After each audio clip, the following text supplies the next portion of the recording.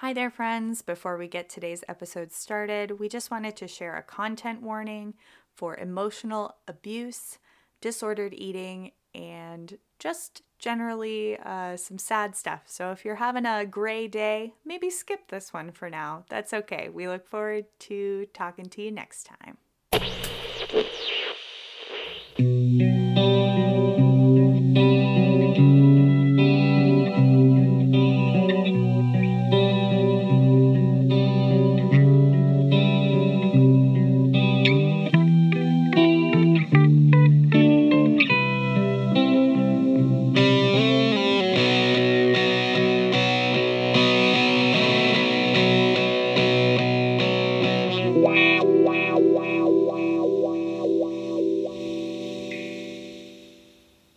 Hello. Hi. I'm Shannon. I'm Emma. And welcome to This Podcast Doesn't Exist. We're two best friends, and we want answers. Ooh, why haven't we been saying that this whole time? But we're not going to get any. Well, we want them, though. We want them, though. Yeah. Yes. Cool. Correct. Yeah, that's it. That's the end. No. It's a Tuesday. No, don't tell them that. Why? Don't show them any of this. Don't show them any secrets. This is the behind the scenes. We're just recording on a different day, so it makes things a little, We worked wonky. a full work day today. Yeah, really full work day. We did it. And then I drove to Maryland. It's a long way for you. I mean, from my job, yeah. Yeah. It was a pleasant, hour, 6-minute I'm so drive. I'm so grateful for you. It's okay. And guess who else we're grateful for? You all, the listeners. Whoop, And whoop, we'll be even whoop, more grateful if you like us. I mean, we hope you like us in general, but like our posts and our pages, follow our pages. And Emma, where can they find all of the places to validate us? This podcast doesn't exist.com. .com. If you have anything you'd like to tell us, you can write stuff into us too. The website has a little button that says write in, and you can head on over there and send us whatever spooky story, whatever conspiracy is your favorite. Thank you, Christian, today for just texting me your diner order. It made me very happy. But yeah, let us know all about you. We want to know about you guys. Did we have any other housekeeping? You can play our bingo card. It's on our website too. Yeah, and it's the new one. The new. The updated. And improved. So it has Zach Bagans on it. You know, we're constantly evolving. Yeah. I was going to say, like the Earth, which is not flat. Thank you, Ruth, for straightening that out for us. Or did they? Episode 13? Dude, I don't know. I was looking through all of our episodes today to track what our episode names have been, because I wanted to remind myself of how funny we are. And I think it's episode 13 that Ruth is on, because it's something about Speculation Station. Ah. So I think it's number 13. Nice. No, number 13 is Denver Airport. Oh. That's what it is. Salad. I was happy about the fact that it was something that it made sense with. So. Nice. Yeah. I don't know. Evolving. I don't know. Like a Pokemon. I never played Pokemon. Yeah, I know. I'm sorry. It's okay. I was going to ask you a follow-up question, but it doesn't matter now. About Pokemon. Yeah. So instead, listeners, you can text, DM, write in, which starter Pokemon did you always choose? I always chose the fire Pokemon because I am here for instant gratification. And it's mostly grass Pokemon when you first leave your little town at the beginning of the game. So if you have a fire type, you just slay at the beginning. That's cool. You just win. But, you know. You're also an Aries, so that makes sense. Fire! Yeah. I like it. As a Gemini, I'm just air. All right. I don't know what we're doing. I don't either. I'm just talking to In you. my notes, I wrote segue, question mark, hoping it would just naturally. Sometimes it I can make it happen. You're very good at them, but this time I don't know if I've set you up at all. Well, no, I mean, I don't know her astrological sign, so I'm just going to jump right in. Yay for Britney Spears. She's out here living her best life, posting spicy Instagram pictures, both in terms of her photos are spicy, and we love that for her. She's loving her body, but also spicy in terms of, like, she calls out her sister in, like, multi-paragraph things and then, like, deletes them, but everyone takes screenshots. Of course. It's dramatic. But we love that for her. We freed Brittany. Well, Brittany freed herself, but we were highly in favor of her doing so. And yesterday, well, I suppose it might have been day before yesterday because I wrote this last night. But I read an article that Amanda Bynes has scheduled the first hearing, it's on my birthday, by the way, to have her conservatorship lifted. Ooh. And I just love that for her. That is very exciting. And in her case, it seems that her parents are supportive of that. That's versus good. That was not as much the case with Britney Spears. Yeah. But it just got me thinking about how young women are treated in terms of celebrity culture. Not great, spoiler alert. But this leads me to today's topic, which is the mysterious death of actress Brittany Murphy. Oh my gosh. Oh, I'm going to cry through like half of this. Aww. The day that I found out that she had passed, I was like maybe 12. I don't remember, but I was younger. We'll figure out the timeline We'll figure later. out the timeline a little bit. But I was younger, and my mom was like reading the news on the internet, and she was scrolling through stuff, and I had like come up behind her. So of course, it's one of those huge monitors, and I saw Brittany Murphy's picture, and I had watched Uptown Girls. There's this really good movie called Ramen Girl that she's in. And of course, like Clueless, which is one of my very favorite movies. And I loved her. I absolutely loved her. Still love her. She was a wonderful actress. When Mom told me that she had passed away, I started crying because I didn't know what to do. It was like her, and then a couple years later, it was Steve Irwin. And those were like things where those are the people somehow, I don't know them, but they impacted me. Mm-hmm. And so it just makes you cry. I love this. I'm so excited. Also, March is Women's History Month. It is. So good choices all around. Thanks. You're welcome.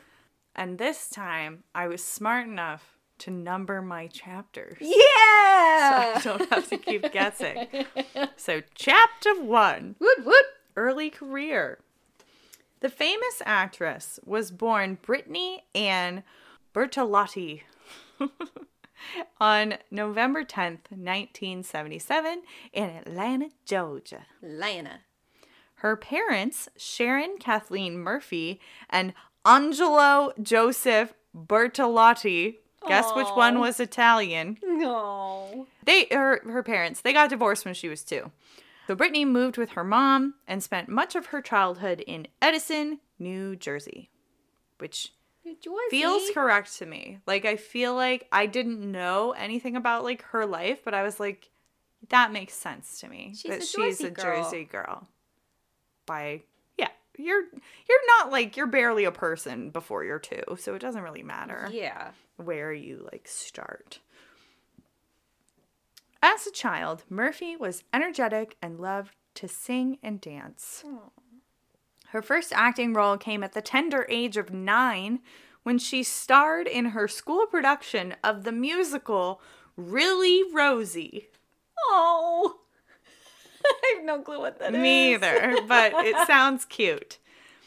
Prior to her enrolling at Edison High School, the family moved to Los Angeles in 1991 so that Murphy could pursue an acting career at the age of 13.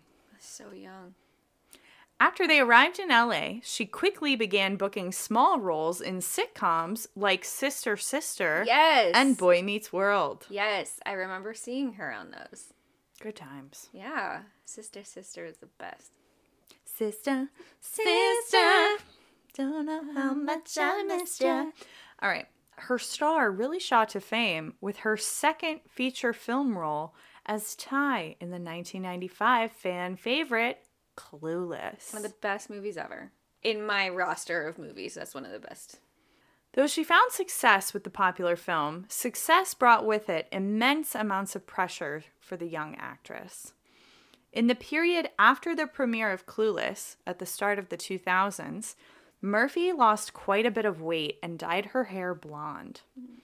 When asked about her physical transformation, she reportedly said that a casting agent for the film Coyote Ugly had described her as, quote, huggable but not f***able. And then I have a little paragraph from Slate. Despite the consequences of her weight loss, it appeared to work.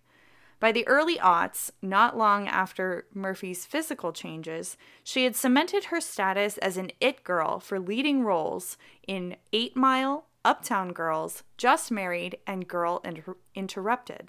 Oh, I forgot she was in that.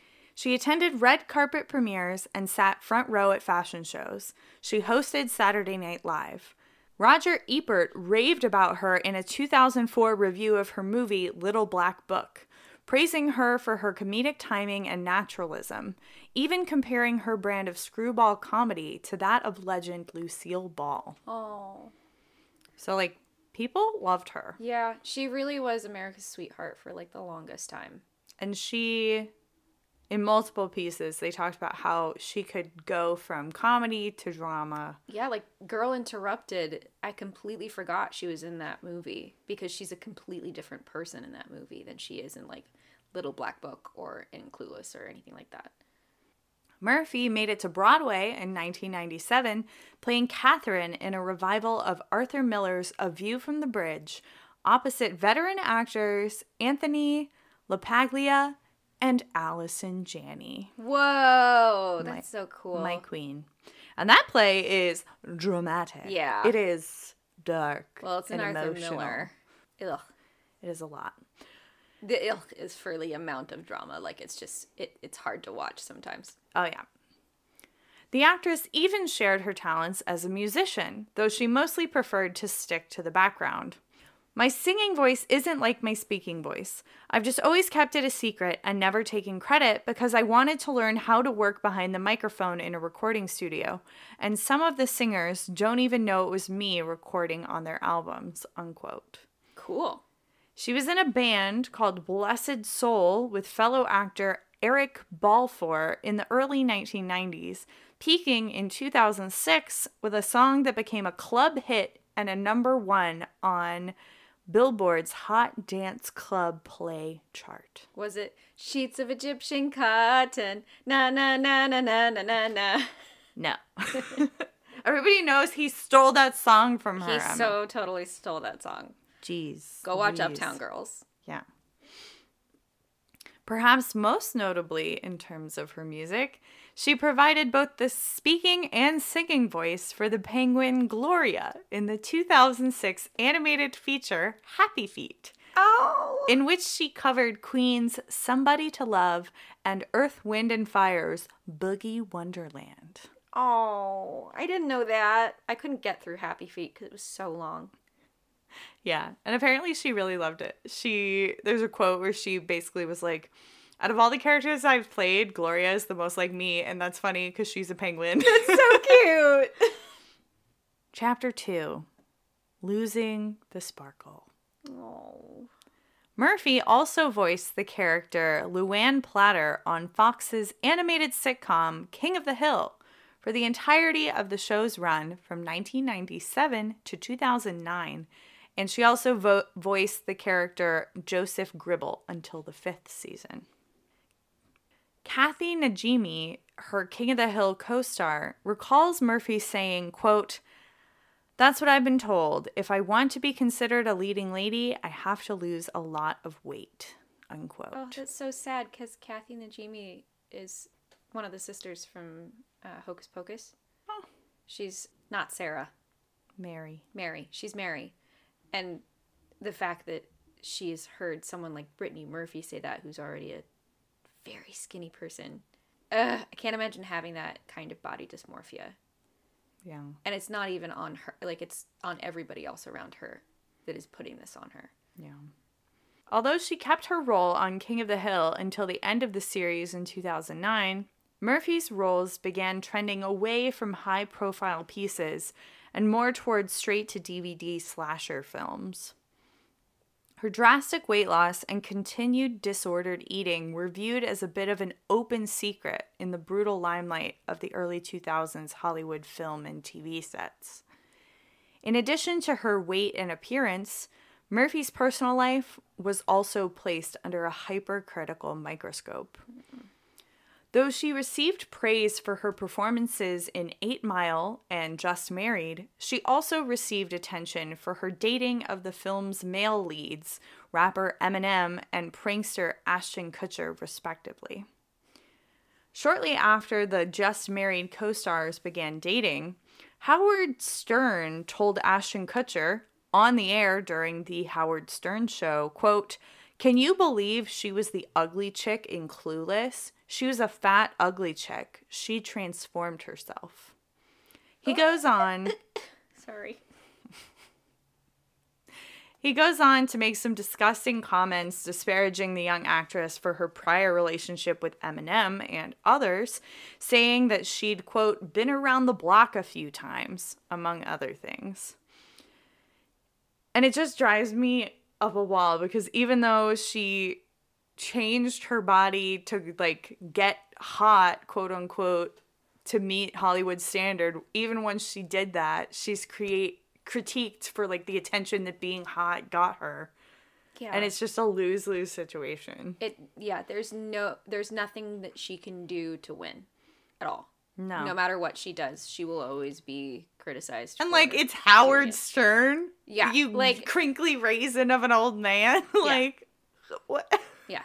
It's disgusting. And it's apparently Ashton Kutcher tried to, like, stand up for her, but still, the fact that he felt comfortable and Howard Stern felt comfortable saying those things to her boyfriend, to be like, oh, well, you know, she was with Eminem, so. And?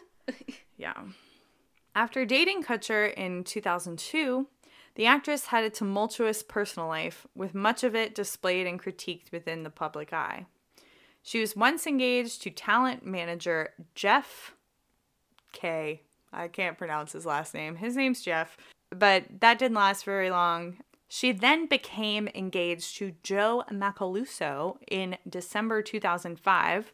He was a production assistant that she met while working on the film Little Black Book.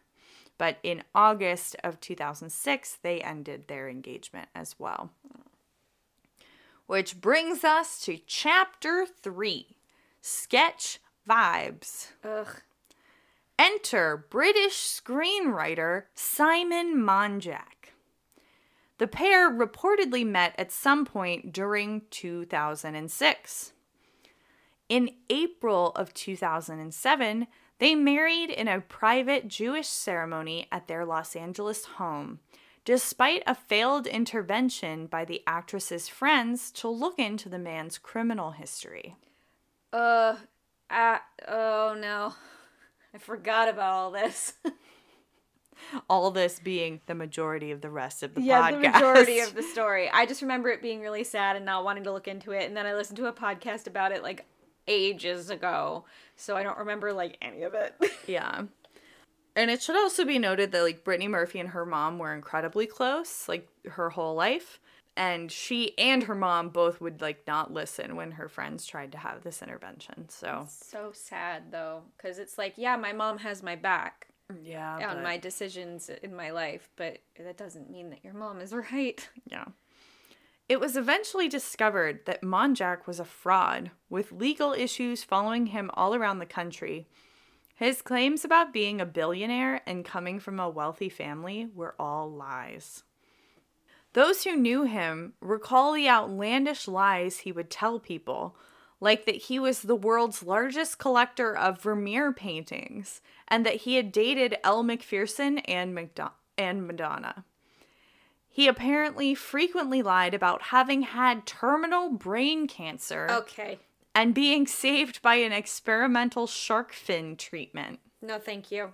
You lie about having like, you can lie about Vermeers and about dating Madonna. Like, those things are, like, you know, whatever. You lie about having cancer. You're just, you're manipulating everybody's emotions around you for pity so that you can have any kind of attention. You are disgusting. The couple did not announce their engagement beforehand and rarely made public appearances together before their marriage. Monjack was, to put it plainly, bad news. Yeah. He quickly insinuated himself into Murphy's life, both personally and professionally. And then we have a quote from The Cut. According to Kathy Najimi's account, Murphy was at a low point when Monjack entered her life in 2007, 2 years before she died. It's not clear if she was yet abusing prescription pills, but the rumors had started, and the press had become fixated on her weight loss. She was muddled and desperate, Najimi says, and, quote, became prey to things that she thought would help her. She fired her entire team when they expressed concern about Monjack, instating himself, really, as her agent, manager, lawyer, and eventually even makeup artist. He took over her financial decisions and drove her everywhere. Friends say she changed her phone numbers, making it impossible for anyone to reach her without going through her husband.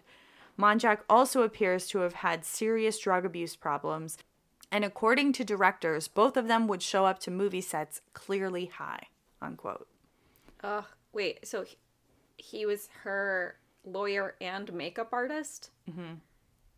Because then he could insist that he had to be on set with her because he was doing her makeup. Was he a lawyer? Did he practice law? Did he know how to do makeup? He's got a really good smoky eye, but he can't give a defense for crap. Unclear. Oh my gosh. She'd spend all her breaks during filming in Monjack's car and even reached a point where she refused any type of intimacy on screen out of loyalty to her husband. Oh, this is so scary. Like, that last part, you can do whatever you want, whatever you feel comfortable with, but the part that the fact that you have gotten to the point where you are taking breaks in your car so that you don't have to talk to anybody else, that nobody else can talk to you, that's terrifying. Yeah. It's so manipulative. I hate it. Monjack was also hiding 2 children in Europe. What? Oh my gosh, this is a twist I did not expect. A teenager whom he had been putting through private school with Brittany Murphy's money. Oh my gosh. And a younger child in France. I'm assuming different moms? Yeah. Oh my gosh. Did she didn't know about them? Mm-mm. Never. Yeah. Ah! And one of his exes describes, like, he did the same thing to her, like, cutting her off from her friends and trying to control everything about her. That's so scary. Yeah. Oh, that's so sad, too. Sorry, guys. Can't all be talking mongoose. Mongoose? Honestly, I was like, I can't top that. So I'm not trying to be funny this episode. Because how do we top Jeff the mongoose? How? Oh, I appreciate that. That's high praise. Thanks. Whatever we had going last week, we need to bottle that. Yep. Start selling it. No, it's all wrong. Murphy's erratic behavior on sets, including the mangling of her lines, in addition to her controlling husband's presence, only hastened the decline of her acting career. And this is a quote from Slate. Quote, all of this led to Murphy becoming an easy punching bag for rabid gossip mongers who profited off of young women's pain as the aughts continued on. Earlier in 2009, the year Murphy died, the snarky commentator Perez Hilton predicted that the actress would meet a tragic end sometime in the next 12 months, less a clarion call to get her help and more a way to further mock her. That's so unquote. sad. Yeah, Perez Hilton, get out of here. So gross. I feel like he was like the Shane Dawson of his time. Yeah. I mean, like, Shane Dawson was out there doing his thing. But that was his early years. It was problematic in a different way than he's problematic now. Mm-hmm. You know? I don't know much about all of that. I got out of YouTube real quick. Yeah, I don't watch any of the people involved's videos, but I watch, like, the 10-minute like spill the tea summary because I'm like, I want to know what's happening. And then You'll I'm have like, to send those to I'm me. like, all 'cause I right, wanna that's know. enough. Murphy and her new husband were also incredibly reclusive, primarily staying inside together in the home they shared with Murphy's mother, Sharon.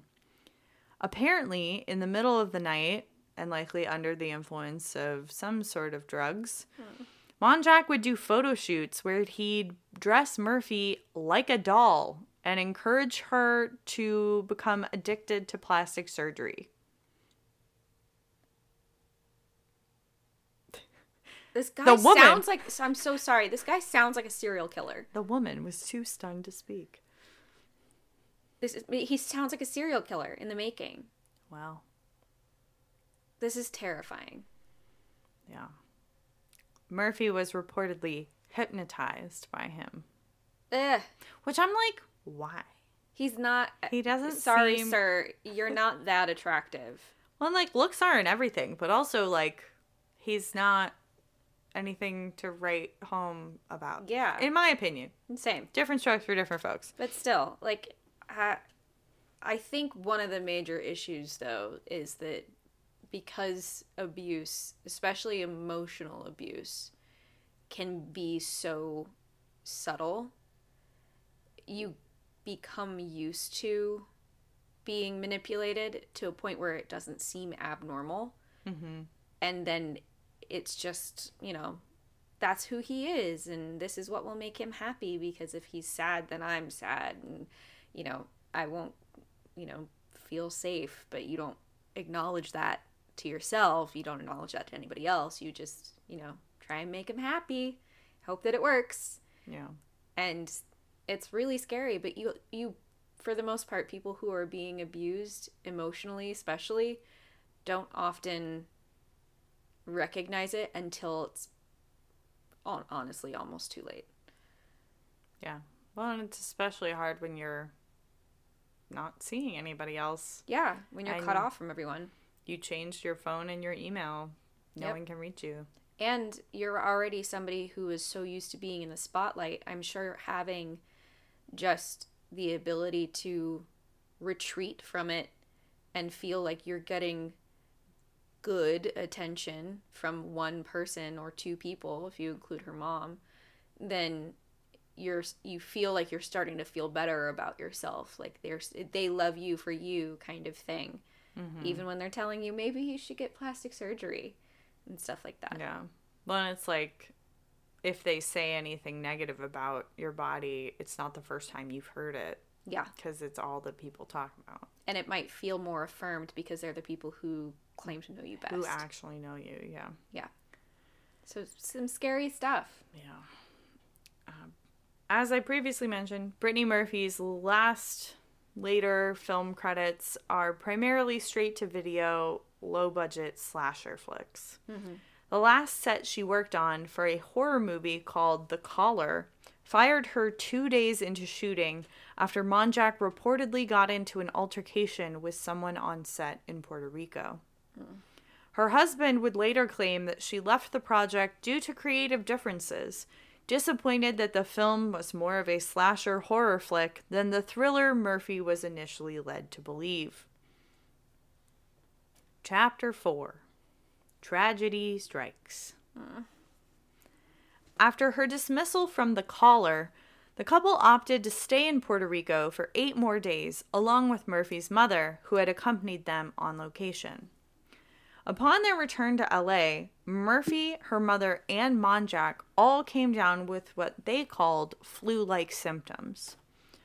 According to the coroner, they treated themselves with over-the-counter medications, and though Murphy's condition did not improve, no one took her to get medical attention. So frustrating. Then, in the early morning of December 20th, 2009, Brittany Murphy collapsed on the balcony of her Hollywood Hills mansion. Quote, "She was lying on the patio trying to catch her breath," her mother recalled. "I said, 'Baby, get up.' She said, 'Mommy, I can't catch my breath. Help me. Help me.'" Because Murphy had been sick for 6 weeks at this point, and because, as her mother claimed, she had a flair for the dramatic, her cries weren't taken seriously. Had a flair for the dramatic. She's sick for 6 weeks. You're her mom. Oh my God. Monjack remembered that she said to her mom, quote, "I'm dying. I'm going to die. Mommy, I love you." Hours later, Murphy collapsed for the second and final time in her bathroom. She was rushed to Cedars-Sinai Medical Center, where she was pronounced dead at only 32 years old. Oh. The Los Angeles County Coroner's Office, in a report issued February 2010, said that the manner of death was accidental and that the cause of death was pneumonia, with secondary factors of severe iron deficiency anemia and multiple drug intoxication.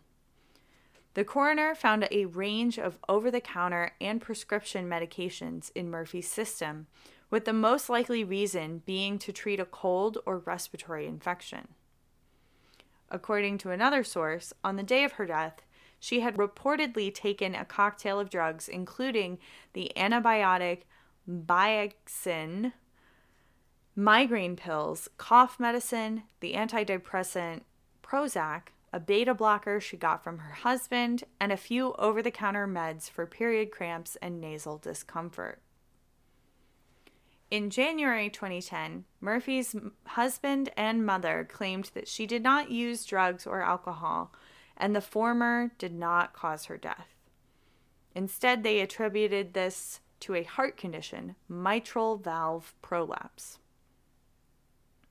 Though no illegal drugs were found in her system during the autopsy, it should be noted that nearly 90 prescription pill bottles were found on Murphy's bedside table following her death, some of which were issued to false names. Oh, that's not good. Yeah, so even though, because there were rumors that she had, a cocaine problem because she was so skinny, but technically everything she consumed was legal. It just didn't interact well. It's like the whatever the coroner said about what killed Elvis, the cocktail of stuff, whatever that's the overdose almost of the interaction of all those drugs is called. It's something similar, I'm sure. Multiple drug intoxication. Brittany Murphy was laid to rest on December 24th, 2009 at Forest Lawn Memorial Park in Hollywood Hills. Heels. And now for a clickbait. A clickbait moment. You won't believe what happened next. I probably won't. Probably not. You're going to be mad. I'm already mad. Well, you're going to get more mad. Okay. In the weeks that followed, Brittany's mother Sharon and husband Simon remained living together and made a very odd appearance on Larry King Live, in which Simon expressed the needlessness of an autopsy in Brittany's case. They also announced plans to start a foundation in Murphy's honor. Great. Okay, that Love sounds it. normal. Yes. Their way of raising funds for it? To charge for attendance to Brittany's memorial service. No, oh my gosh. #yikes. Big yikes. Yeah.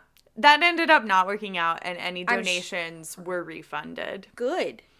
And the Wikipedia page goes, there's a whole section about how the foundation, according to various watch agencies for nonprofits, it went defunct for a while, and then her dad brought it back, but it's been basically dead since 2013 or something, which is unfortunate. That is unfortunate, especially since it was something you were supposed to be doing in her honor. Yeah. Monjack and Sharon did what one of the talking heads described as a creepy photo shoot following Murphy's death. It made them appear as if they were her parents and not mother and son-in-law. It's sketchy. Ew. Yeah. Ew. Yeah. Even more creepily, in my opinion, there were reports that Monjack and Sharon would share a bed following Brittany's death. Ew, what is happening? What is wrong with these people? Okay, first of all, I was rooting for her mom for a little bit, and then I got mad about the collapsing thing and she's over dramatic, whatever. This is disgusting, Sharon. I'm staring down my microphone as if Sharon's right here. Yeah. You're doing I'm that. mad. You were right. Yeah. It was hard for the public to avert their eyes and not come up with conspiracies like an affair between the two or a plot to get rid of Murphy. Or, perhaps, for Sharon Murphy to walk away with everything. Just 5 months after Murphy's tragic loss, her husband Simon Monjack was found dead on May 23rd in the very same bathroom and of the exact same cause, pneumonia compounded by anemia. Sharon, you're the serial killer. It's you. It's you, Mama. It's you. Oh my gosh. I completely forgot that he passed. Right? Oh my gosh. And he was just 39. I don't know if I said that. He was 39. That's, I mean, still too young, but yeah. Yeah. Chapter 5. Conspiracy. Woo! The first one on the docket is toxic mold. I remember this theory. The fact that both Murphy and Monjack grew ill and died within the same home led to rumors that their Hollywood mansion was full of black mold. Ew. Yeah. Mold can cause pneumonia, but such a phenomenon is uncommon. Yeah. Also, why wasn't Sharon affected? Because she lived there full time too. Okay, but it's a mansion, so maybe It was only in like their bedroom. part of their part of the house.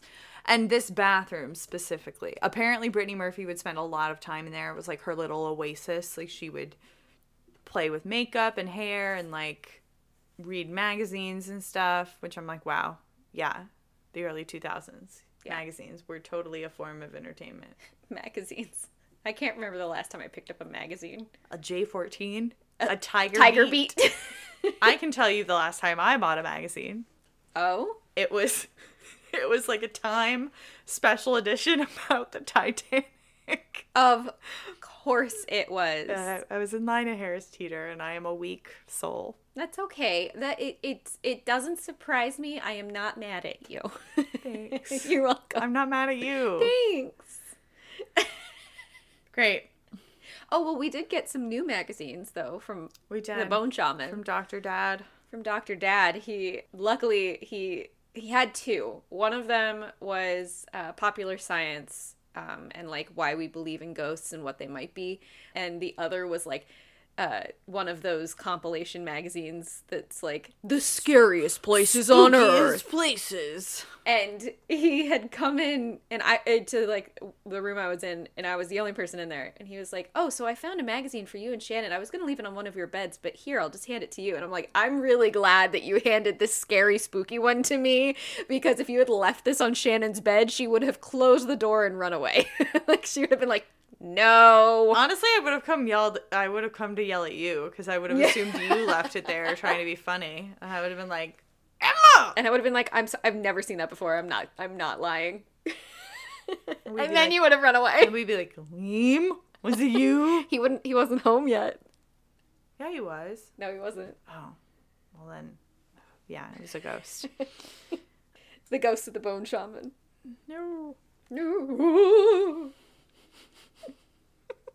He would be the ghost host. Oh, yeah. Would you like some tea? Would you like some cheese? Would you like a toast? Would you? I can make you an entire omelet. Would you like that?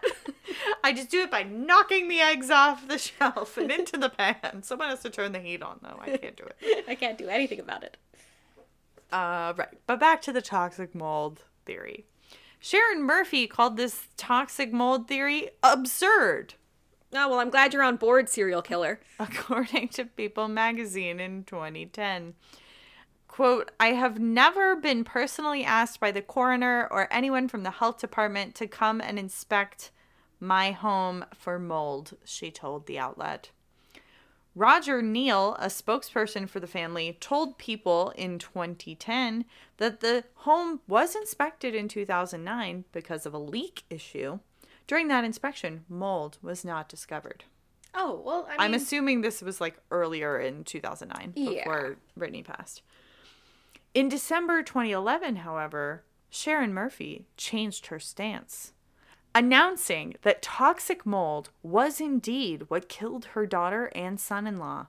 And she filed a lawsuit against the attorneys who represented her in an earlier suit against the builders of the home where her daughter and son-in-law died. So she was like, yeah, mold. full it 180. happened.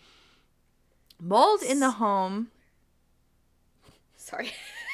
Just whispering. He's quite done.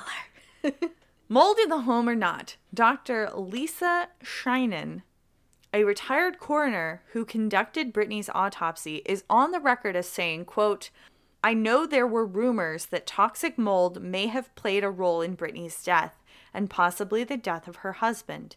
But in my autopsy, I didn't see any evidence of mold on her lungs or other organs. Yeah, because it happens in like spores that you inhale, basically. Yeah, you become a host. Yeah. Terrifying. Mold is aliens. Aliens are mold. Just straight out your chest. Yeah, I've never seen that movie. And I have only seen that intend to. scene. No, I think I like rode the ride at Universal That would make sense to and me. was like, that is quite enough. Yeah, I walked into the room while the bone shaman was watching it, and it was that scene. Yeah, and I left pretty quick. You know, I hear, what's her name? Sigourney Weaver is amazing in it, and I will take everyone's word for it. I suggest that instead of watching Alien, you watch Galaxy Quest, because Sigourney Weaver's also in that, but so is Alan Rickman. Oh, nice. And I love him. Except for Snape. Who else is in that? Tim Allen, Buzz Lightyear, and the guy who plays Monk, Tony Shalhoub. I was like, I was like, Buscemi. No, the other one. The other one. Tony Shalhoub. It's a great movie. All right, now we're going to talk about the poison for Cusco. The Cusco's poison. Yeah, except not for Cusco. Remember Brittany Murphy's dad, whose last name I can't pronounce? Yeah, him, Angelo. He's Brittany Murphy's estranged father. He told Good Morning America that he believes his daughter was intentionally poisoned, stating, quote, I have a feeling that there was a definite murder situation here, unquote. Murder situation? A definite murder situation. I like Murder Situation as a band name. Oh. Yeah. Interesting. I call it. Okay. Thanks. Might I suggest that every title of a song is like... That's a little gauche. I was going to be like the name of a murder. Oh. It'd be like JFK. I'd do Serial Killers probably for first album. But like, you don't want to give them... I feel like that's what the whole thing about true crime, right? It all boils down to like, we don't want to glorify it. Yeah. I read an interesting article. That's fair. In, I want to say Vox, maybe. Sounds like something they would write. It was called, the name of the article was the My Favorite Murder Problem. And it's talking about how true crime has exploded as a genre, but it's primarily popular with like white women. Mm-hmm. And hi, that's us. But just like, go read the article. I'm not going to Cliff Notes it and give you the really unnuanced, barely remembered version. But it's something I think I've been kind of experiencing over the last like year or two of like, I don't really consume that much content that's true crime anymore. Like if I am consuming true crime, like documentaries and stuff, it's like the Tinder swindler or the art heist the one. lighter stuff. Like I love a con. Yep. Or like a fire festival. Ugh, God. Oh it's my so gosh. Good. It's so good. But like nobody got hurt at Fire Festival, right? No, it was so, just like, a lot of rich people losing their money, which is just the Schadenfreude is so good. But yeah, so anyway, reflect on that in your life. Yeah. I think that's part of the other reason that I don't typically do. I feel like in general, we haven't done a lot of like unsolved murders. No. You do a lot of missing people or like a fire happened and we don't know. Or like with the Amityville Horror House, like a murder took place and then the story is more about the haunting than it is about Right. the murder. Yeah. I've also been thinking about this a lot because I do consume a lot more true crime. Every time I get in Content Emma's car, it's always than like, you do. and then they stabbed them 100 times. Yeah. And you're like, whoa, okay. I consume a lot of the true crime and paranormal stuff because I Yeah. find it interesting to listen to, but it's also easy background listening for me, and that can be a real issue. You are the meme. That's I like, am. That's like, I just want something light to fall asleep to. And then they kidnapped them and took them in a van. And you're just like, shoo, shoo. That is me. That is me. I don't know what it is, but there is and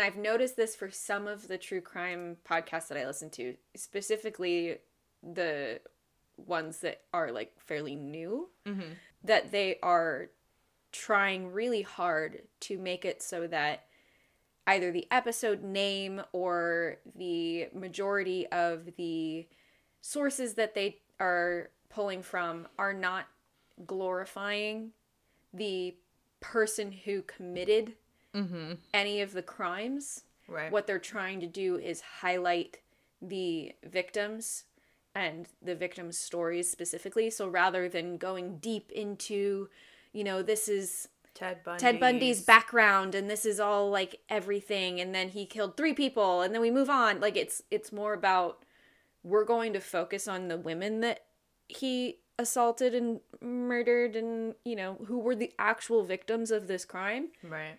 And identify what makes this so horrific and why we want to know about this. Mm-hmm. Because it's because of them that we do. Right. So it's an interesting thing that I'm glad that the true crime community, for the most part, is deconstructing and trying to identify. Yeah, like, we don't need to be making movies. Casting, I do not. Zac Efron as Ted Bundy. No, or I whatever. do not need another movie about a murderer. Yeah. I don't. So there. Although I would like some more cozy English murder mysteries, please. How does it feel being 80 years old? Me? Yeah. Me? With my mug from the 80s? Filled with lukewarm tea. Decaf tea. Yes.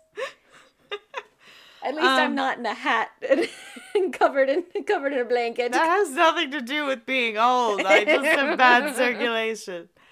Right. Yes. So Angelo, there's a murder situation. He implied that Brittany's mother and or husband were most likely to blame. Duh. She wasn't allowed to see anybody else.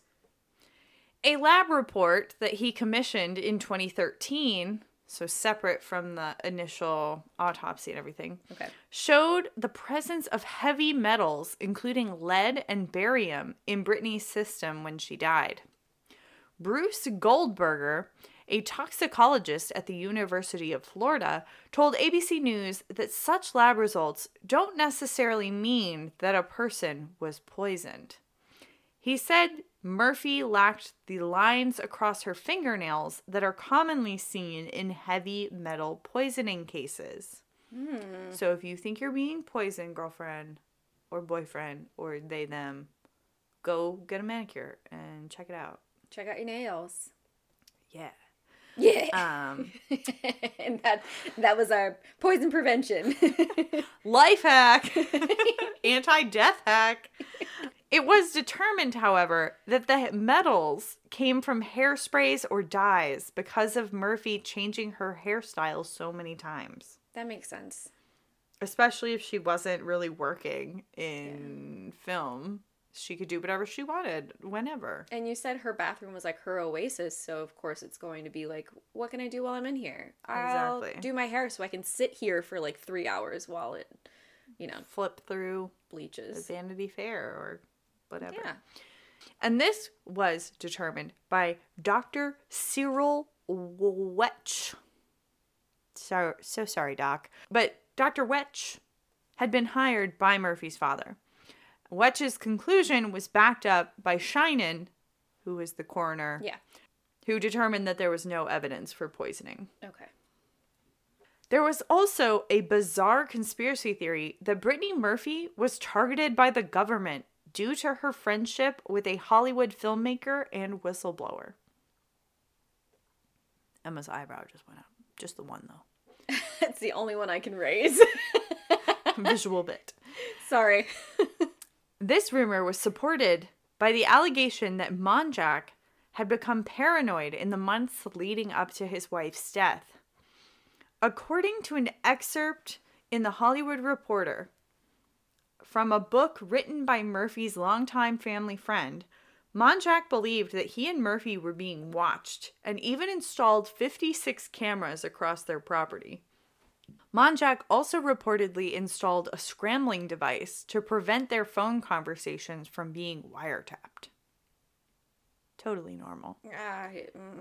But the only confirmed connection between the alleged whistleblower and Brittany Murphy was a letter that the whistleblower sent to her publicist asking for public support in the case, which the publicist politely declined.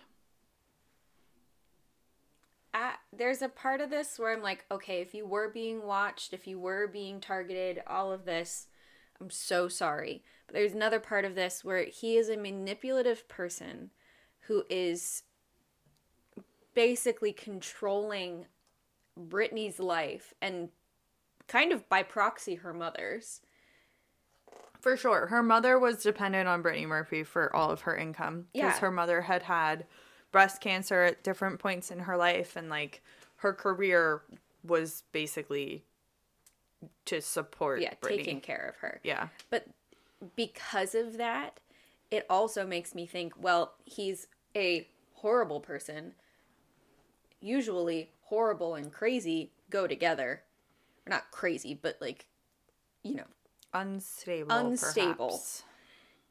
And so it doesn't feel far-fetched to say that he was paranoid for no reason. Yeah. Because cutting off his wife from everybody that she knows might have been a tactic to, stop whoever was trying to contact her to destroy. I don't know. I don't know. He's just. Ugh. That's what he is. Well, he's dead now. I know. And I am sorry for that, especially if he was murdered. But still, obviously a very abusive person. Yeah, not great. In conclusion, the most prevalent and relevant theory, however, is perhaps the most sad. After reaching puberty within the public eye of Hollywood, Brittany Murphy suffered from severe anorexia. And rather than receive support at home, Murphy faced further criticism from her husband, Monjack, who reportedly encouraged her throughout their marriage to get plastic surgery and lose even more weight. This consistent poor health led to severe anemia and left the actress incredibly weak. Unable to fight off illness and left unattended by medical professionals, Murphy met her untimely end within shouting distance of her loved ones. Despite the internet sleuths' distrust of Murphy's husband, the police did not investigate him for murder and found no evidence of foul play. And I'm assuming because she was a full adult that wasn't under any sort of conservatorship, it's not like they could be like, oh, well, neglect is why, versus, if she had been like a child that died of this pneumonia compounded by all these drugs. Oh, yeah. They could have been like, well, you were her caretaker, but legally she was fine, even though anyone who encountered her on set was like, she's not well, she's not herself, Yeah. But, so he was never investigated, and then he died, so I think most people think that he's innocent, at least of murder. Those closest to Murphy before she met and married Monjack do hold him responsible for her downfall in the years leading up to her untimely death. Following Monjack's death, Sharon Murphy asked her publicist to pawn jewelry that Monjack had given Brittany, including a replica of Audrey Hepburn's tiara in Breakfast at Tiffany's, so that she, Sharon, could pay her bills. Sharon's publicist, Roger Neal, had the items appraised by two of his high-end clients in the jewelry business, only for them to tell him that all of it was fake and worthless, leaving Sharon essentially destitute. That's also just so sad to think that, like, she probably believed that they were real and that Monjack was able, like, because he had been lying to her about everything, basically, and that he had been able to find some beautiful thing to give her. No. All told, Monjack spent an estimated $3 million of Brittany Murphy's money over the period of just 3 years. Oh my gosh, that's $1 million a year! Quote, he lived off this girl who had worked her heart out for every penny she had, quote, unquote, a former associate says. And none of the sources went super into it, but I almost wonder, like, if Sharon is sketchy and is to blame, maybe she and the husband were in on it together, but then she decided, oh, wait, I am not going to have any money now, so I'm going to kill him too. And then, because it was very clear in all the sources that it wasn't until after his death that she found out that he had been conning Brittany. Conning her. Like, they were married, but, like, you taking all her money, spending all this money on stuff that's, like, not even real. On, you know, sending one of his children to school that she didn't know about. Yeah.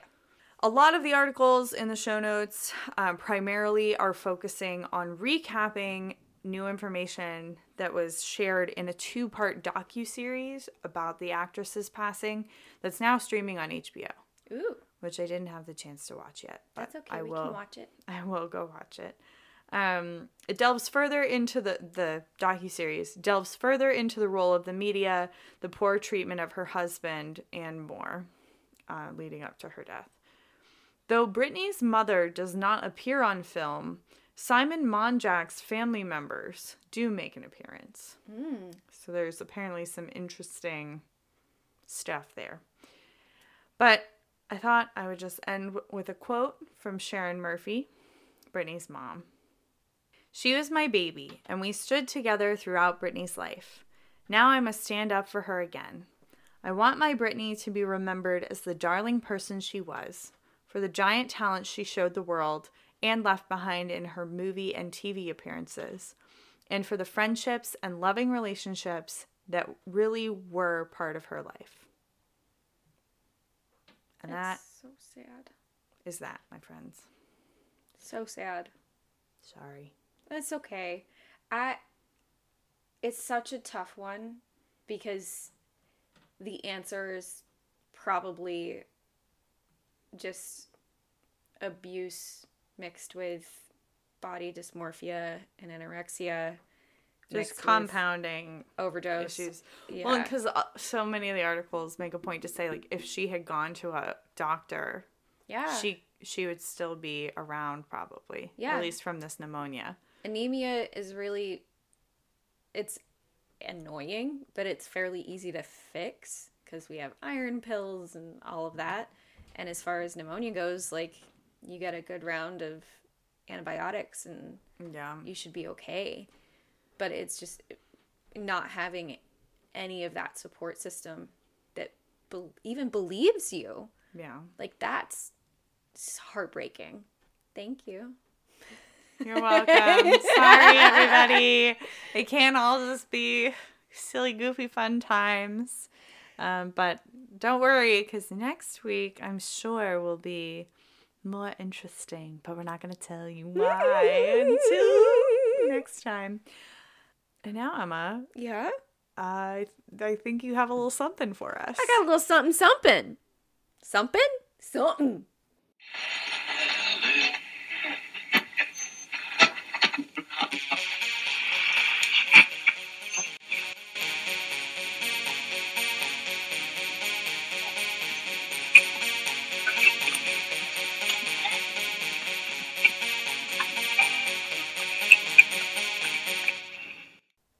We back. Hello. Hello. Hello. Welcome to Mailbag Moment. Mailbag moments. Aww. I know you sang something last time, but I don't remember what it is. I don't either. I just remember we both questioned if it was authentic or not. Well, I also don't. I don't know if that's original either. Hot Pockets. Hot Pockets. All right. This week, my friends, we have a mailbag moment from not Haley. What? We have another friend? We do. None other than the Crypt King. Okay, question. Can you say it very crisply for me? Crypt King. Okay, cool. Because when you say it quickly, the T doesn't always come through. So it sounds like you're saying Crypt King. And I'm like, he's not Crutchy from Newsies. No, he is not. He's a cryptid. He's a cryptid. The Cryptid King. The Crypt King, and not Chief Archaeologist Tom King. Not the Chief Archaeologist. What would we do if the Chief Archaeologist Tom King ever wrote in? I think I might pass out. I would fall off this chair. I would pass out and fall off the chair. Wouldn't that be so fun? That would be amazing. Is he on? I'm gonna speak it into existence. Is he on Cameo? What if he was? He's like out on the island, with giant crabs in the background. Amazing. I mean, my birthday is coming up, friends. If anyone knows Chief Archaeologist Tom King, let us know. But in the meantime, what did our Tom King have to say, Emma? He said, and which I love, he did. I'll just read it. Okay. Dear Shannon and Emma. Hi. Long-term listener and first-time emailer here. Oh. In your recent episode, guys, this is from September 30th, 2021. Okay, we're into the fall. Yeah, we're getting closer. This is the Princes in the Tower.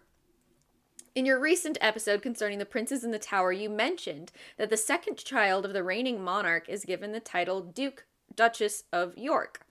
I thought it appropriate to mention as a resident Brit that the current Duke of York would not be Prince Harry, even if he hadn't given up his title. The current Duke of York is Prince Andrew. Yes, that Prince Andrew. Oh, even if many among us wish this wasn't the case. This might seem like an insignificant detail, however, I figured that Harry, who seems like an all-right bloke, would not want to be confused with his disreputable uncle. Thank you both for the fantastic podcast. Many laughs and lots of learning is taking place here. Hope you are both well. Best, Tom, the Cryptid King. Crypt King? I forget what the title was. He spelled it CRYPKING. He didn't put the T in either. Oh, well, thank you for correcting us. That is so true. I constantly forget that. I forget all of the Queen's children. I forget that she has someone other than Charles. Well, honestly, I kind of forget Charles, too, because he's so old.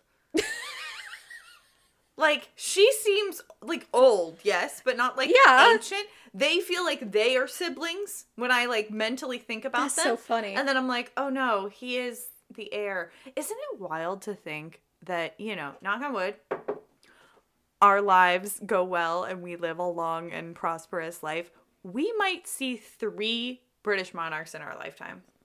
Oh, that's insane. Right? Considering that a potentially good chunk of people have only ever seen one. Exactly. That's insane. Well, I guess maybe not everyone alive, but no, because my grandmother's the same age as her. The majority of the people on the earth, maybe, have only known Queen Elizabeth.